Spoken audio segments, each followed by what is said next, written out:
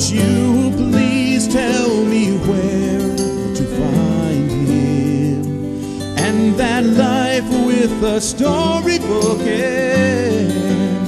Can't you please tell me where to find him? Maybe he's found in a fairy tale with those dreams of a better day. What's up, dreamers? We're back. And this week, this month, it's been a while. This quarter. This quarter, we bring you the 2002 movie, Time Changer, recommended by Benjamin. Yeah, unfortunately. Yeah, this movie, the premise of the movie is that a theology professor at a seminary, he's writing a book, and he has the manuscript, and the board, all his colleagues have a meeting, and they have to unanimously approve his book before it can get published. And did they ever get into exactly what the book is about? Yeah, so the title of it is like The Changing Times or something like that. And so I assume it's just about kind of how culture is changing with the times. But yeah, so let's do like a short premise of the movie and then go through the details. Yeah. So he's writing this book. One of the professors disagrees with him about one of the statements in the book. So it turns out this professor has a time machine and sends our hero to the future in order to see what the effects of this thing they disagree about are going to be. And then he comes back from the future and his dad bought him a truck. Like Back to the Future. Oh, okay. I missed that. All right. No, but that's basically the story. It's a time travel movie, which I generally love time travel movies. I haven't seen that many of them. Oh. This is the only one besides Back to the Future I've seen. Really? I think so. There's so many good time travel movies. Yeah. Back to the Future, The Time Machine. You've seen The Time Machine. Okay, yeah. I have seen The Time Machine. There's this one called Primer. It was super low budget, kind of an indie movie, one of the best time travel movies ever made. I'll have to delve into that 12 Monkeys. I didn't know 12 Monkeys was a time travel. Oh, okay. Well, there's a lot of time travel movies, and I generally enjoy all of them. I enjoy like the whole question of can you change the past? How does time travel work mechanically? Yeah, all the theories surrounding time travel. Yeah, I love that stuff. This movie unfortunately didn't really get into any of that. No, it didn't. And so, what is the main guy's name? The guy who's writing the book. Anderson? Russell Carlyle. Oh, Carlyle. Anderson's the guy who disagrees with him about the book. Oh, okay. Norris Anderson. Wow, I remember these guys' names. Yeah, this is amazing. This is impressive. So the line in the movie in question, or in the manuscript in question, is what was it? Carlyle posits that it's beneficial to teach morals, even if the name of God isn't inserted into the moral lesson. So it's good for society that they have morals, even if they don't understand the basis for those morals. Yeah, but Norris counters that if you don't use the name of God when teaching morals, then nobody's going to have there's no absolute authority for the morals, and so they're going to crumble very quickly. Which... I mean, you can make that argument. I can see where he's coming from. Yeah. And so the first half hour of the movie is just Carlyle and Anderson and their sort of back and forth. It's like typical academic setting bureaucracy kind of stuff. There's meetings. There's two guys like avoiding having a meeting with each other, and then they eventually meet. Yeah. And it could have been maybe like a 10-minute intro to the movie before we get to the time travel part, which is the fun part of the movie, allegedly. No, we spend half an hour with these different board meetings and like this internal office politics where like one professor is trying to get a rule change. None of this is relevant to the actual story of the movie. And none of it is riveting drama. It's literally just pettiness, which I guess I suppose when we get to the guiding questions, and it probably does handle that part of its material pretty well. But there's just no. It's like it's building suspense, but there's suspense. There's no because you have no idea what's going on. Because Norris finally says, "All right, Carlisle, I need you to come to my house tonight at 8 o'clock so we can talk about this. And Carlisle doesn't want to go. He doesn't want to talk with this guy, which I understand why he's upset. Like, he has this book that apparently that's going to make a lot of money, even though it's like I don't think that's an obscure, like, theological text. It seems, I don't know. I don't think it's going to make that much money, but he thought it was apparently going to. So yeah. We should mention this is set in the 1890s. That's a big part of the whole plot. It's set in the 1890s. So he finally goes over to Anderson's house to have this discussion about why Anderson is trying to convince Carlisle as to why he's disagreeing with that one line in the book and why it has to change. Mm-hmm. And he goes over to Anderson's house, and in the barn there's a time machine, and it's a weird time machine. I don't know. It's like there's an analog clock on it, and then there's just a paper map on it, and then a bunch of gears, and I don't know.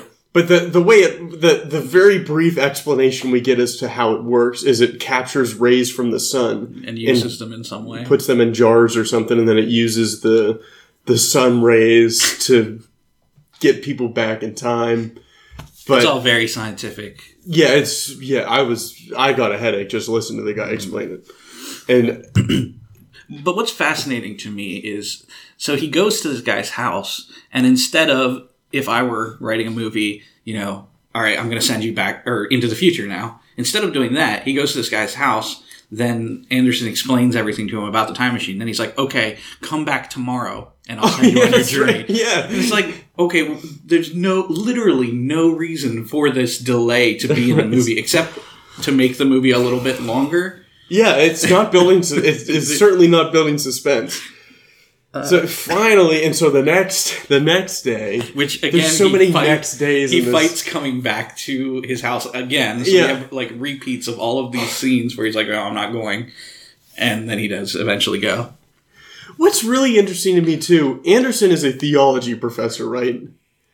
It's fascinating to me that his side hobby is time travel, because Back to the Future, he's just this crazy scientist, but this guy isn't a scientist. He's just he's a theology professor, but he dabbles in time travel. It's like that scene from the first Tobey Maguire Spider-Man when he first meets James Franco's dad. And he's like, I'm something of a scientist myself. That's right. Yeah. So Carlisle goes into, or the time machine is like, you stand on a platform in the barn, and there's these 3 ray guns that point at you, and they shoot sun rays at you, and then he's transported to modern day. Yeah, but here's my question. So he's transported to the same city, right? Is that the same place? Like the barn? Because he's transported to an alley. Yeah, I don't know if it's the same. Yeah, I don't know either. But he's in an alley. And then he finds a newspaper on the ground and looks at the date. It's the movie came out in 2002. They don't reveal what year he's But it's early 2000s. Yeah, so it's 2002 for all intents and purposes. Yeah. And now, at this point in the movie, we are subjected to a man who is, it would make sense, fish out of water kind of thing. He's in a time that he doesn't understand a lot of things that are going on.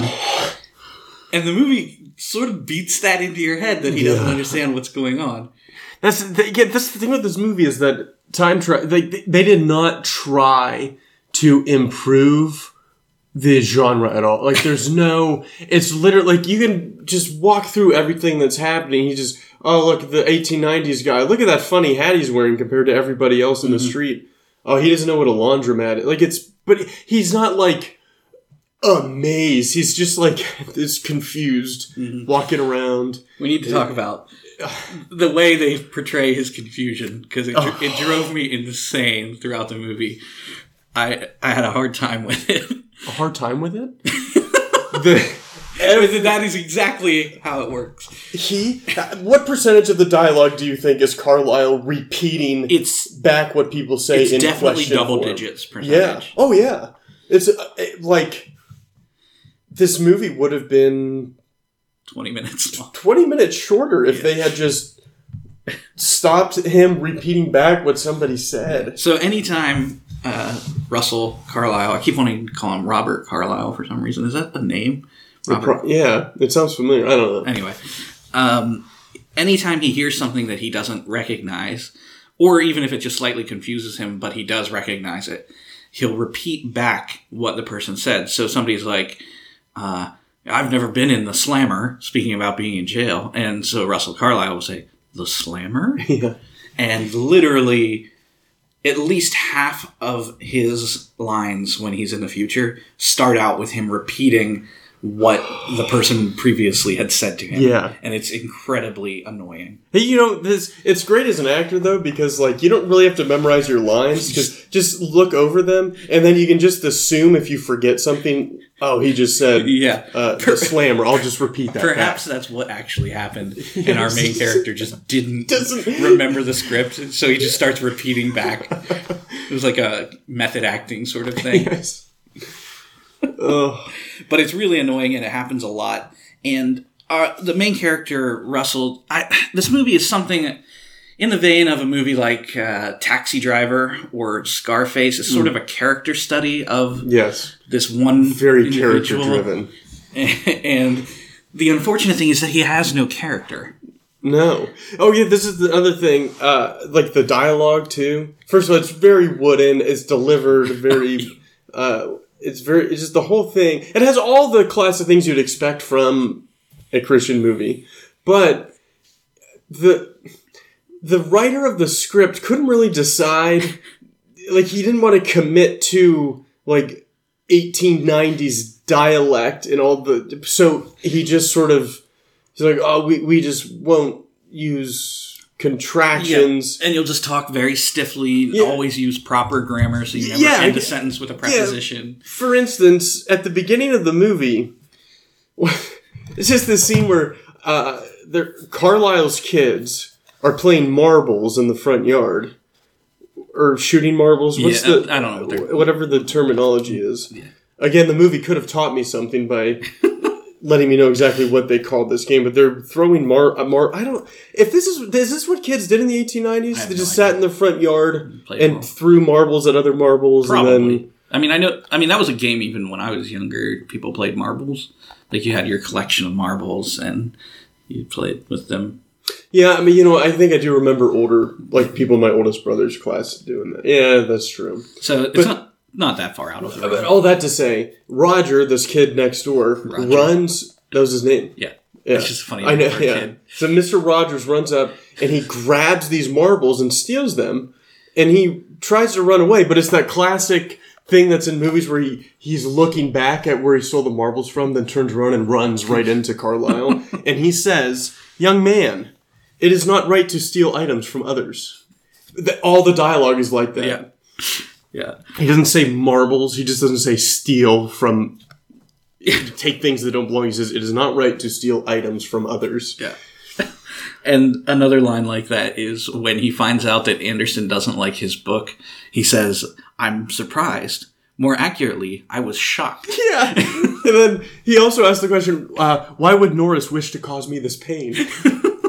So that's what it sounds like to be from the 1890s. Yeah. You talk extremely wordily and stiffly and don't use contractions. Yeah. But I wrote another after the first 15 minutes, I asked the question on my notes: what grade did these guys get in high school drama? Just you mean the actors or the characters? The actors. Oh, okay. Because it's there were some the one guy from Office Space is in this movie. Yeah. And there's guys I recognize from other stuff. I don't know how they ended up in this movie. Nobody was passionate about this project. No, except the writer. Yeah. Which we'll find out why. Yeah. I say that later on. He devoted all those resources for a 3-minute scene in the movie. So, he's in the 1890s. He goes to the laundromat. He's in the 2000s and goes to the laundromat. Oh, yeah. My bad. And so he goes to the laundromat. He meets the guy that owns the laundromat. Eddie Martinez. Yeah, Eddie Martinez. And he has Eddie Martinez might have been the most interesting character in the movie. Yeah, I think so. Like the actor, he seemed like a real person. Yeah, right. The acting was popping off the screen a little bit, and so they have a conversation, and Carlisle asks him, "Where might I find a house of worship this fine Sunday morning?" And he ends up going to a church. It's like sort of like a generic evangelical church. Yeah. And he goes and he's ingratiated with the population there, and he ends up... They invite him to go to... a movie. A movie? Right? Wasn't it the... Yeah, I was doing the thing. Oh. And so, they go to a movie. They get in a van. This is another... A van? A van. And we're not exaggerating here for like the sake of comedy. This is literally what happens. Every line, he's like, a movie, a van, visitation. Yeah, and so he goes to the movie, and at one point, one of the characters in the movie takes the Lord's name in vain, and he runs out in the lobby and is shaking all the movie theater employees, saying, "This must be stopped. Like the Lord has been blasphemed." And all these things. See, I don't understand. So does he leave the theater? Because the next scene he's having like dinner, or he's at that, or is that the next event in the week? I feel like it seemed like it was later that night. Like he left the movie theater and then met up with them to hang out afterwards. Yes. Everyone thinks he's weird because he's from the 1890s and he's weird. Yeah, wearing his bolo hat. But then like the weirdest subplot in this movie is he's talking to these two women from the church, and their husbands are just messing with him and making fun of him, and they're apparently cops. They're cops, and they're suspicious of him. Like the minute they say in their minds like, this guy's weird, they want to have him arrested. Like they're like the one says to the other, "How about you go down to the station tomorrow morning and check his file," or with whatever jargon they were using. So, I mean, just for no reason, like the whole movie, then the subplot becomes this guy is in the future doing nothing wrong. I mean, he just talks weird. Yeah, and he's a little odd. Yeah, but that's right. It. Yeah, and these guys want to have him arrested. And they don't. Let's bring him into the precinct. Right, yeah, they don't present any motivation for this either, except that he's weird. Yeah. So, I mean, you think of it, two cops on the taxpayer's dime are ignoring all the other cases. I think they're detectives, right? Because they wear plain clothes. Yeah, seems like it. Yeah. It's not really ever... No. We just know that they want to have Carlisle arrested. And so they ignore all their whole caseload and just focus on getting this guy. It's not even just like let's check this guy out. He's weird. Like, what's his deal? It's we got to get all the dirt we can on this guy so that we can have him arrested, bring him downtown. They break into his hotel room and investigate that. They're looking up his background. I don't understand why they were doing that. They don't explain. It's just they have to arrest this guy. And so they start, that subplot starts, and then Carlisle goes to, one of the women he met at the church group is a high school chemistry or biology teacher. Yeah. And she asks him to go speak. Because what he says, justifying what he's doing, and he's like, I'm doing research, making observations for my study for or something. Science experiment. So she thinks that he's a scientist, and so he goes to give a talk, and he says like 6 times, "No, I probably shouldn't do this." But, over and over again, but she's like, "No, you have to come. The kids would love to have you there." And so he goes, and he ends up talking about the infallibility of the scriptures while he's in this public school class. And so she basically kicks him out. She's like, "You can't do this. We have decided that this isn't the right thing to do in public schools." And Carlisle can't believe it. And so Yeah, so he also has befriended this lady from the library, the university library, who is a Christian. Yeah, and so he goes to talk to her about this, his amazement that religion isn't being taught. And this is where the writer of the movie basically comes out on stage, and begins talking about what he thinks, because through this woman, how long is that scene? It's long. It's 4 or 5 minutes, I think, and it's all which just for a movie is long. Close up on her face. Did she write it? No. It was that Rich Cristiano guy. Oh, he wrote it and directed it. Yeah. Oh, okay. Yeah, so she gives this whole speech about the time. It's a Signs of the Times speech, and she also tells her testimony of how she became a Christian. Yeah, and it's a lot packed into the monologue. Yeah, and just about how culture is so bad now because we've given up on religion. Yeah, and that's really all there is to that scene. Yeah, it's just the writer of the movie saying what's bad about modern culture. It's not really a character at that point. And this is the weird thing about the movie. Is I know you have to pick a time for this guy to be from if you're doing a time travel movie. But, the 1890s... you can interpret the movie as positing that the 1890s were so much better than the early 2000s. Which... I mean, there was definitely more, public Christianity in the 1890s than there was in the 2000s, early 2000s.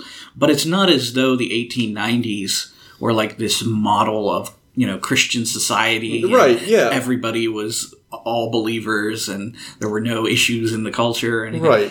The 1890s would have been... So the First Great Awakening would have already happened. I think the second already happened at that point.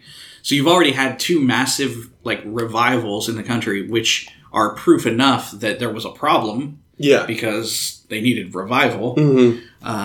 So it's not as though the culture of the 1890s was some glorious... Right. Golden age of Christianity. He shouldn't have been too surprised that things are really bad, because they would have been bad for him in his time also. He is concerned about the weirdest... at one point he's in his hotel room, he has his window open, and there's people hanging out in the street. I mean, it's 11 o'clock at night. Yeah, something like that. And he looks down at these people just hanging out at a bench, just talking. And you would have thought they were hoodlums or something. Yeah, right. And so he looks at his watch, then looks down at those people and just shakes his head disappointingly. And that's the scene. I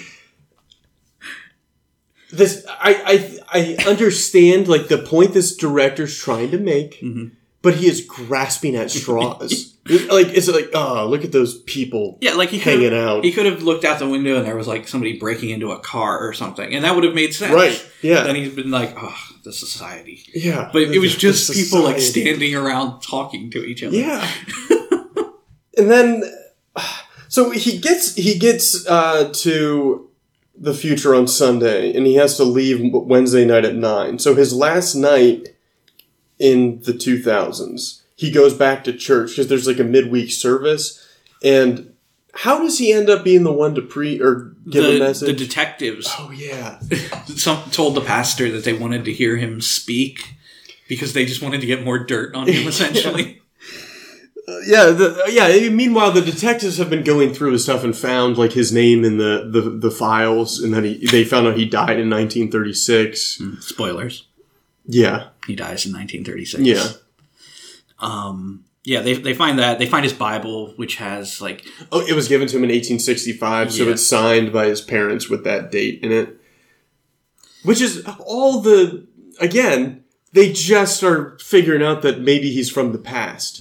There's no crime here. Yeah. The charges would have to be so trumped up. And so he gives this just gospel message at this church. Pretty run-of-the-mill altar call sort of thing. There's a lot of people who aren't true believers, and they should repent.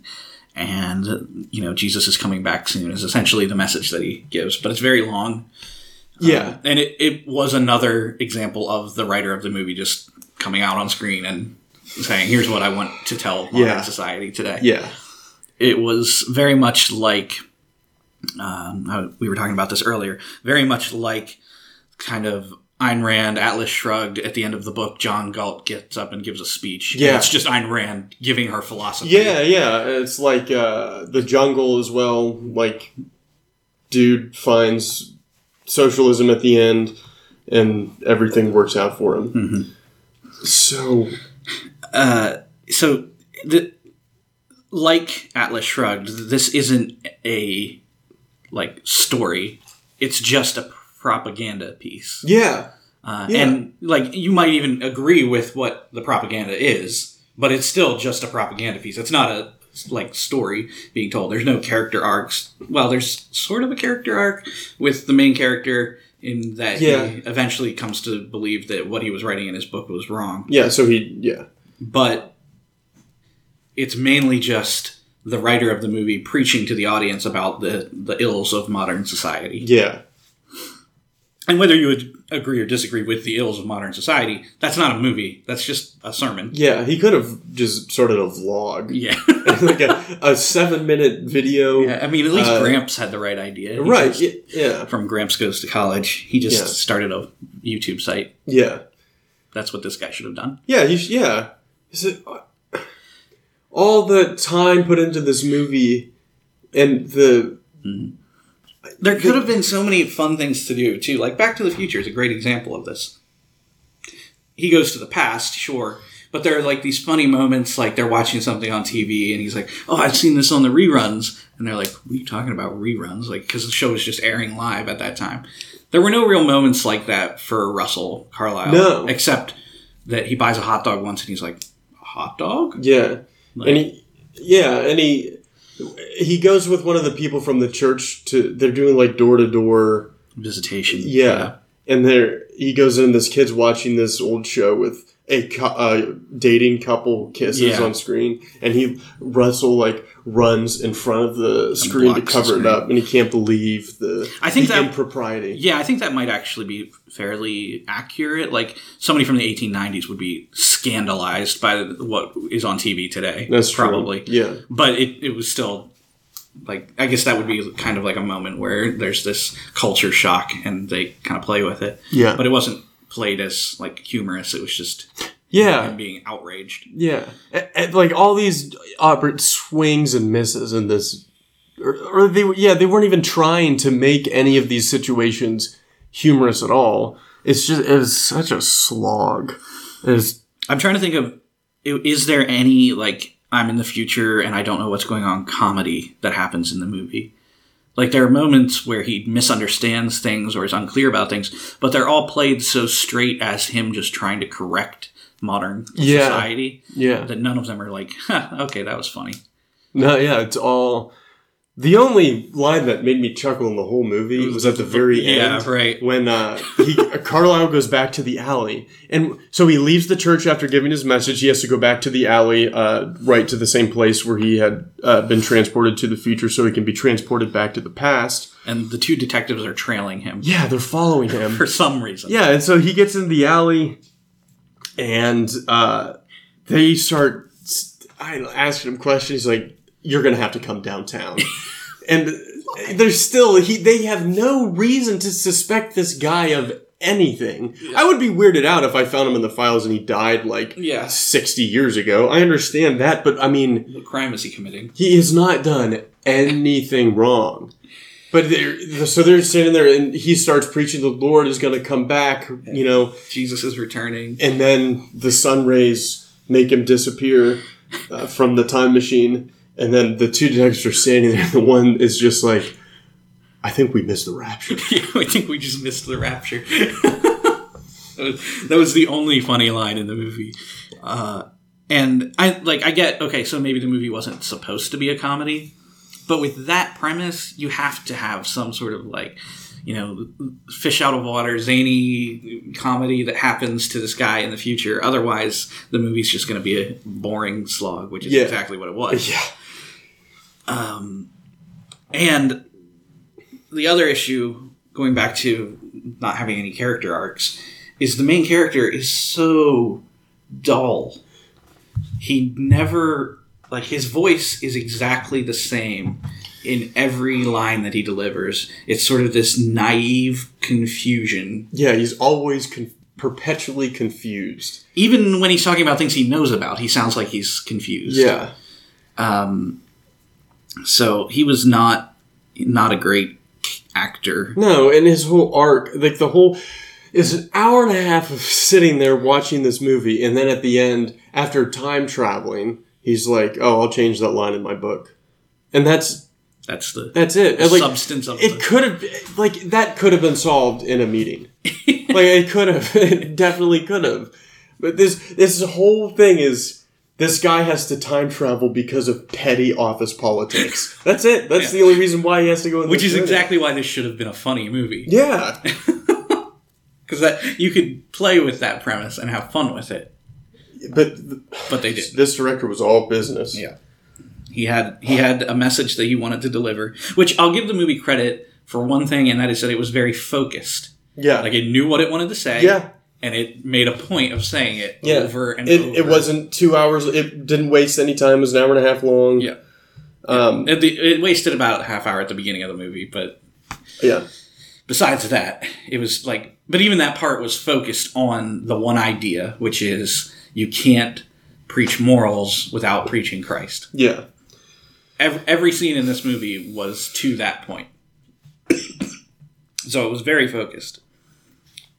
I'll give it that. But it was just boring. Yeah, so Norris and Carlisle are friends again. He gets his book changed and retitles it Time Changer. Which is the name of the movie. Yeah. And then at the end, the last scene of the movie, Norris is in his barn looking at the time machine. He has a big massive church Bible. Pulpit Bible. Yeah. And he has it on the platform. And he's... What does he have? He's like 2200 is what he has the year set to. He starts with like 22. And he keeps trying to transport it. And it's like 2209. And it won't... Nothing's happening. Then he's going back year by year to see what the last... year of Earth is going to be. Mm-hmm. And it gets down to like 2070, I think. Yeah. That's the last one that they show. And he can't send it to the future. Implying through voiceover dialogue that happened 5 minutes before in the movie that because he can't send it to the future, that means history is ended at that point. So the early 2000s was the last days. Yeah. And Jesus was about to return and did at some point. And that's why they can't send the Bible to the future. Yeah. So this is really an end times movie. Yeah, I think we could qualify it as that, yeah. And I want to say this Norris Anderson guy is basically a godlike character in this movie. Like, he has all the answers. He has this time machine to prove that he's right. I don't know. It's just petty office politics. Yeah. But we don't understand why he made the time machine. Does he explain, like... He doesn't... He said that his dad was an inventor, and he picked up the inventing bug from him, and his dad invented the time machine, but never got to try it, but he did try it. And so Anderson went to the future before the movie. And he talked with the librarian and all that, because they mentioned that several times. Right. Which is why he's so concerned about this book that the guy's writing, because he sees that, morals in society are going to go away if you don't preach the gospel with them. But it doesn't seem like they don't really seem to believe that they can change the future. Yeah. So literally, it would seem that Anderson sent Carlisle back in time just to prove that he's right. Yeah. It's so forward in time. It's so vain. It's like this book that no one's going to read isn't going to change anything about society. It's really just down to, like, I want you to change this sentence in your book. Yeah. And to get you to do that, I'm going to invent time travel and send you to the future to get you to change this one sentence in your book. Which is... I'm impressed with the guy's, drive. Yeah, but the theme gets convoluted because of that. Because his whole motivation was just to prove somebody wrong. Because I think they seem to be saying that we can't change it because we're not God, so we can't change the future. but you should still do what I say. Yeah. And then, it would make more sense if, like, at the end there was a scene where they went to the future again and the world was entirely different because he changed his book or something. Right, like that. yeah. But they don't imply that that's going to happen because the world ends in 2070 or whatever it yeah. is. So that's... There's what's the term for like a Pyrrhic victory where like you've won the argument but lost the war, essentially. Yeah, that's basically what this entire movie is. Yeah, like, okay, you got him to change his book, but it didn't change anything. No. So good job, wasting an hour and a half. Yeah, this guy's a sociopath. We can be friends. You think I'm right? Oh man. Anything else about that's the plot. Like, there's not a whole lot to describe. Oh, there is a conversion scene too, though.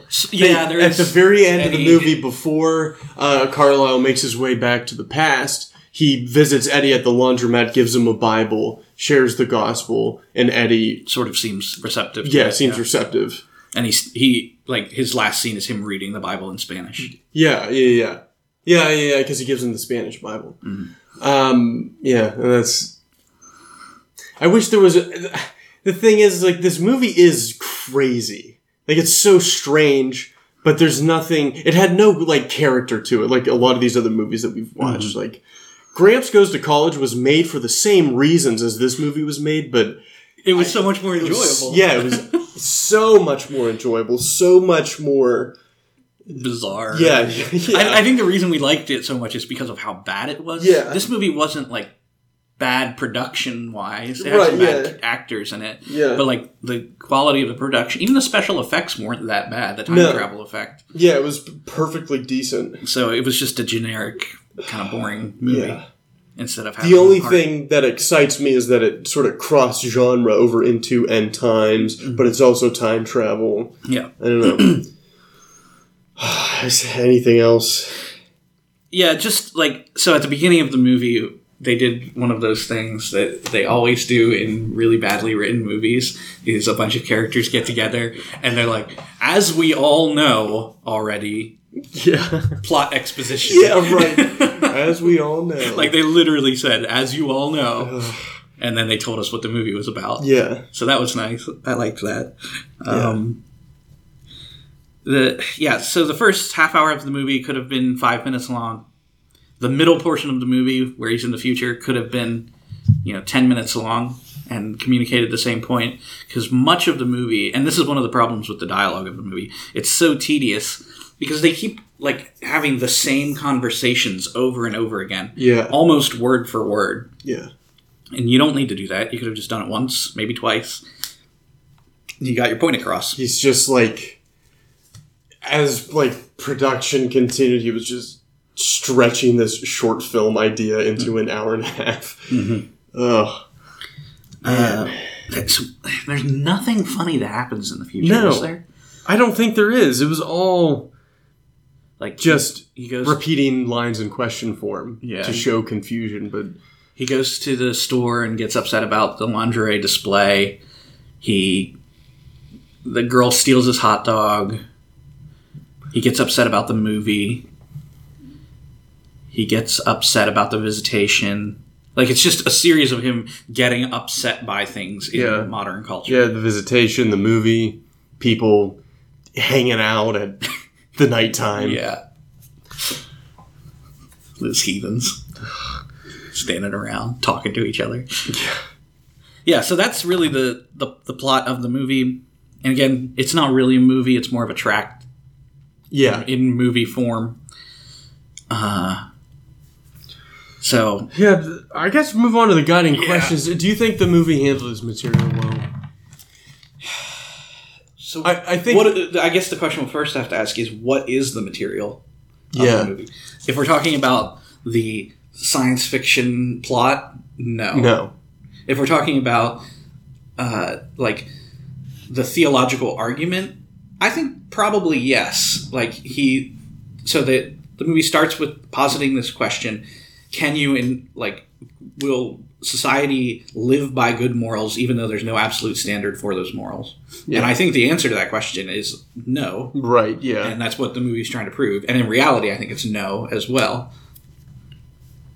Just maybe I'm, the fundamentalist in me is coming out. No, you look at modern society, you can answer the question pretty well, I think. Like, if you don't have some sort of transcendent truth, then people are just going to do whatever they want, and things are going to go downhill. So, yeah, I think if this movie were not a movie, but it was like a theological debate, it would have been far more interesting and helpful, because it wasn't really a movie. It was just him answering this question about morals. I think this. I would have liked to have like a God's Not Dead courtroom drama kind of thing with this material more than, or that'd be perfect if they had just set up this guy from the 1890s in present day is like on trial. Like they actually take him to the precinct and he goes on trial for some trumped up charges, and then. That I think that would have been more enjoyable to watch than. So if this were God's Not Dead 5, guy from the past comes to the future and has to prove in court that good morals by themselves won't last, and you need Christ behind them to make them last. Yeah. That would have made a good God's Not Dead movie. Yeah. So no, it's not an interesting movie. No. Didn't handle that part well, but. It's like an interesting theological question presenting itself as a movie. Yeah. Okay. Favorite quote. I think we both agree on this. The rapture line. Yeah, the rapture line. Yeah. Although I'm not only surprised, I was shocked is also up there in the runnings. Should this movie have been made? No. I say I'm going to go with yes on really? This one. Are you kidding? But it should have been made very differently, which is usually the answer that I give. Yeah. If you had done the Back to the Future kind of have fun with him being in the future and, maybe have him learn something in the future, not just be proven right. Yeah. Maybe have him, there's got to be something good about modern culture that... and the way Christianity is reflected in modern times, that he could have been like, oh, there's this thing that I learned while I was in the future, and I've come back a better man now. Not a lick of optimism whatsoever in this movie. Right. So you could have done something like that. Like, maybe he finds the Christian librarian, and she takes him to her church, and he's like encouraged by this faithful fellowship that's happening in the future, even though culture is bad and there are things going wrong. There's Christ is still keeping his church faithful throughout that, and so he comes back encouraged. Like, have something like that where the character's actually like growing in some way. Then I think the movie could have been good. You would have to take out like the propaganda to make it a good movie. Yeah, but you could do it and do what he wanted to do well, I think. But it would just have to be very different. It seems like the director didn't understand how complex of a question he's asking. Mm-hmm. It just oversimplifies everything. I like what you said, that surely he would have found something that had improved. I don't want to use the word redeemable, but essentially that's what I'm saying. Yeah. And it's just so weird, like using the 1890s as the standard the golden age of Christianity. That's Victorian era. I mean, it was more Britain that was Victorian era, but I'm sure some of the values were still very present in America, like the good manners and stiff speech. Yeah. All right. Who would you recast? So Norris Anderson, the guy who invents time travel, he kind of looked like Larry David. Yeah. I thought that Larry David in that role could have been good. From one of the creators of Seinfeld, for those who don't know. And he's in, what else is he in? Curb Your Enthusiasm. Right? Yeah. So he could have been good in that role. The main character needs to be recast, but I don't know who to do it with. Kirk Cameron? I mean, that's the go-to option. I would dig that, yeah. See, that's the thing, like, he wouldn't be so wet. I think maybe he would probably bring at least a little bit of the unhinged Cameron that we all love to the role. In the movie theater. Yeah. Shaking guy. Unhinged Cameron there would have been fantastic. We should reach out to Kirk Cameron and see if he would be interested in friend of the podcast. Friend of the podcast. If he would be interested in doing a remake. A reboot of the Time Changer cinematic universe. There's no real other characters. What about the cops? You could have recast. I'm sure there's any number of people you could have recast the cops. Like, I don't know, like the guy who plays Mike from Breaking Bad. Yeah, Mike, hardened cop guy. Everything, but like nobody else really has a character, right? Yeah. So there's no point in recasting them because they're literally just there to.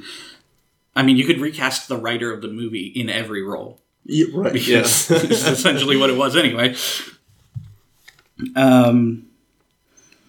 Did anything knock your socks off in this movie? I think there were things that could have if they had handled the material better, but nothing. Mm-hmm. It's just repeating lines as questions. Yeah, like there was. I guess initially the dialogue, the stilted contractions were illegal in the 1890s. They had a fine. Yeah. I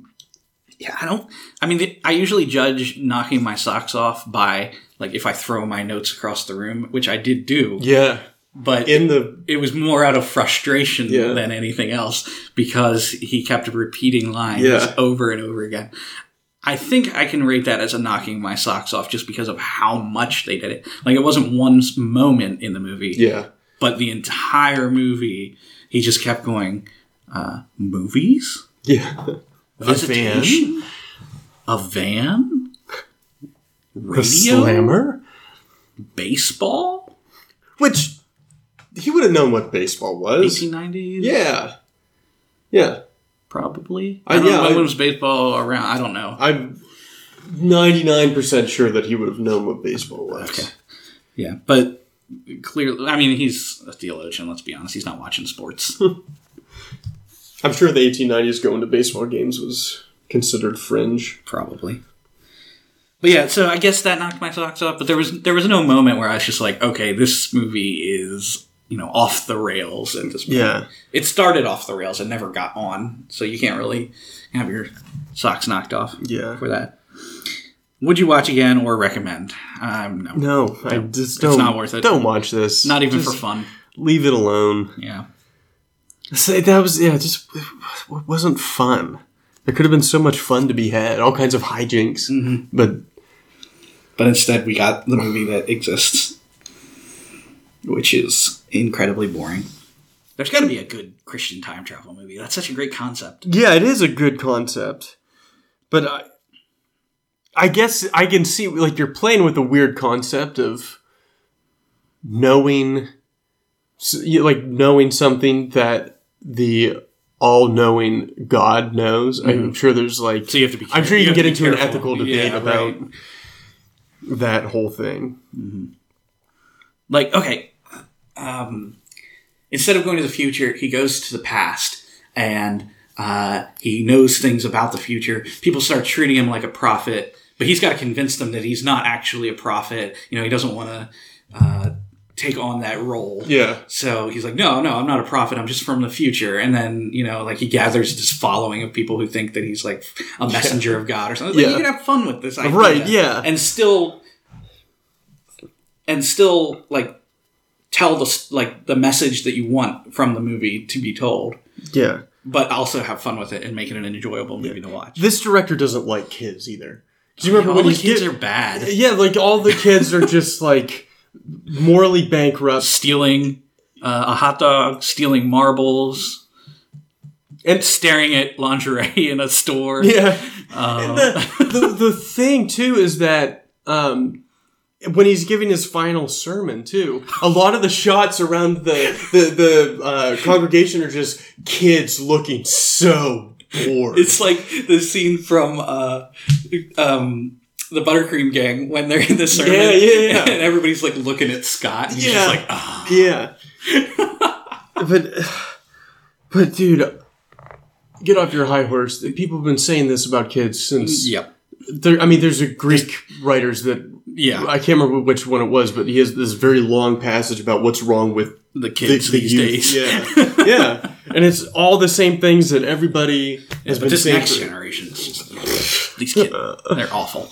Playing their Fortnite. Yeah, playing their Fortnite and watching their smoking the vapes, and the YouTubes. All right. Yeah, so it's a no from me, dog. Yeah. Oh, man. Yeah, sorry for another disappointing movie, but sometimes you gotta go through the dregs to find the diamonds in the rough, so to speak. Yeah. Not everyone can be a Gramps Goes to College. Rome wasn't built in a day. And so, but we're on our way to creating a media empire. Yeah. Just you wait. So that's Time Changer. Not worth seeing. Don't watch it. We should have looked up reviews for it, but we didn't. Yeah. Because we're just not good at this. No. Reach out. I didn't want to. Yeah, I didn't care enough. I don't care about the movie. Really, the movie didn't give me any reason to. Mm-hmm.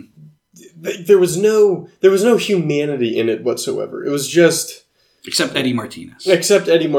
Yeah, and they could have sort of flushed out that more of the movie. Yeah, instead of Russell going to all of these different people and having these scenarios with them, he befriends Eddie, and they I'll show you the ropes, kid. I'll take you around, and that would have been fun. But Eddie gives the classic line when the Carlisle asks him about church, and he's like, I don't have time for church. I mean, I don't cheat, I don't lie, I've never shot nobody. Yeah. I never went to the Slammer. Yeah, right, yeah. The Slammer? Is he... It's every... Mm-hmm. There's a lot of untapped potential for the premise of the movie. But the director didn't care. Yeah. He didn't care about the movie. He cared about his soapbox. Yep. Unfortunate. Which, if he had come up in 2012, he could have realized, I'll just start a YouTube channel. Mm-hmm. And that could have been the end of it. Instead, I'm curious what the budget of this movie was, because... It had to be pretty high. How much money did they spend on this movie, considering that even the director didn't really care about any of the movie-making process? Mm-hmm.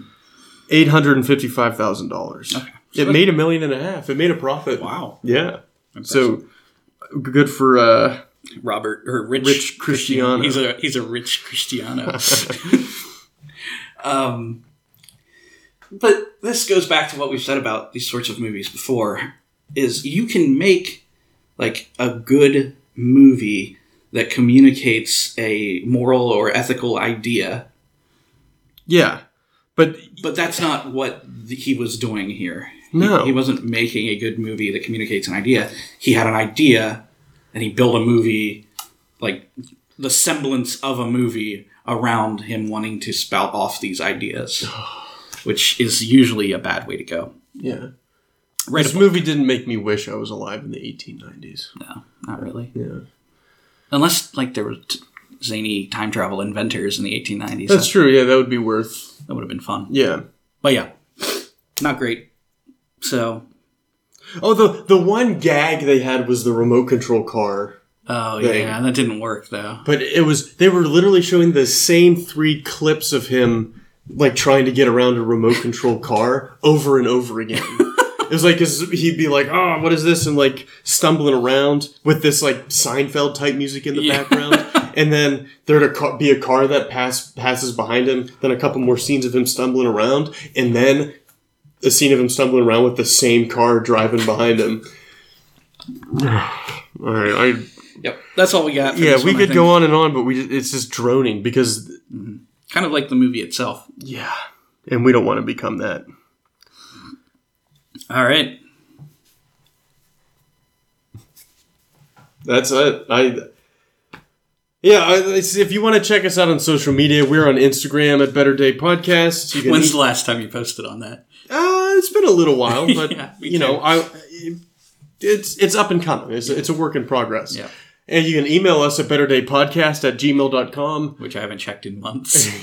It was a bit of a hiatus for us. Yeah. But If you have any movie recommendations, if you have any questions or comments about Time Changer or any of the other movies that we've watched, we would love to hear from you. You can also reach out to us on Twitter at BetterDayCast, and our episodes are on SoundCloud and iTunes, so give us a listen and a 5-star review. We would really appreciate it. Thanks for listening. So long.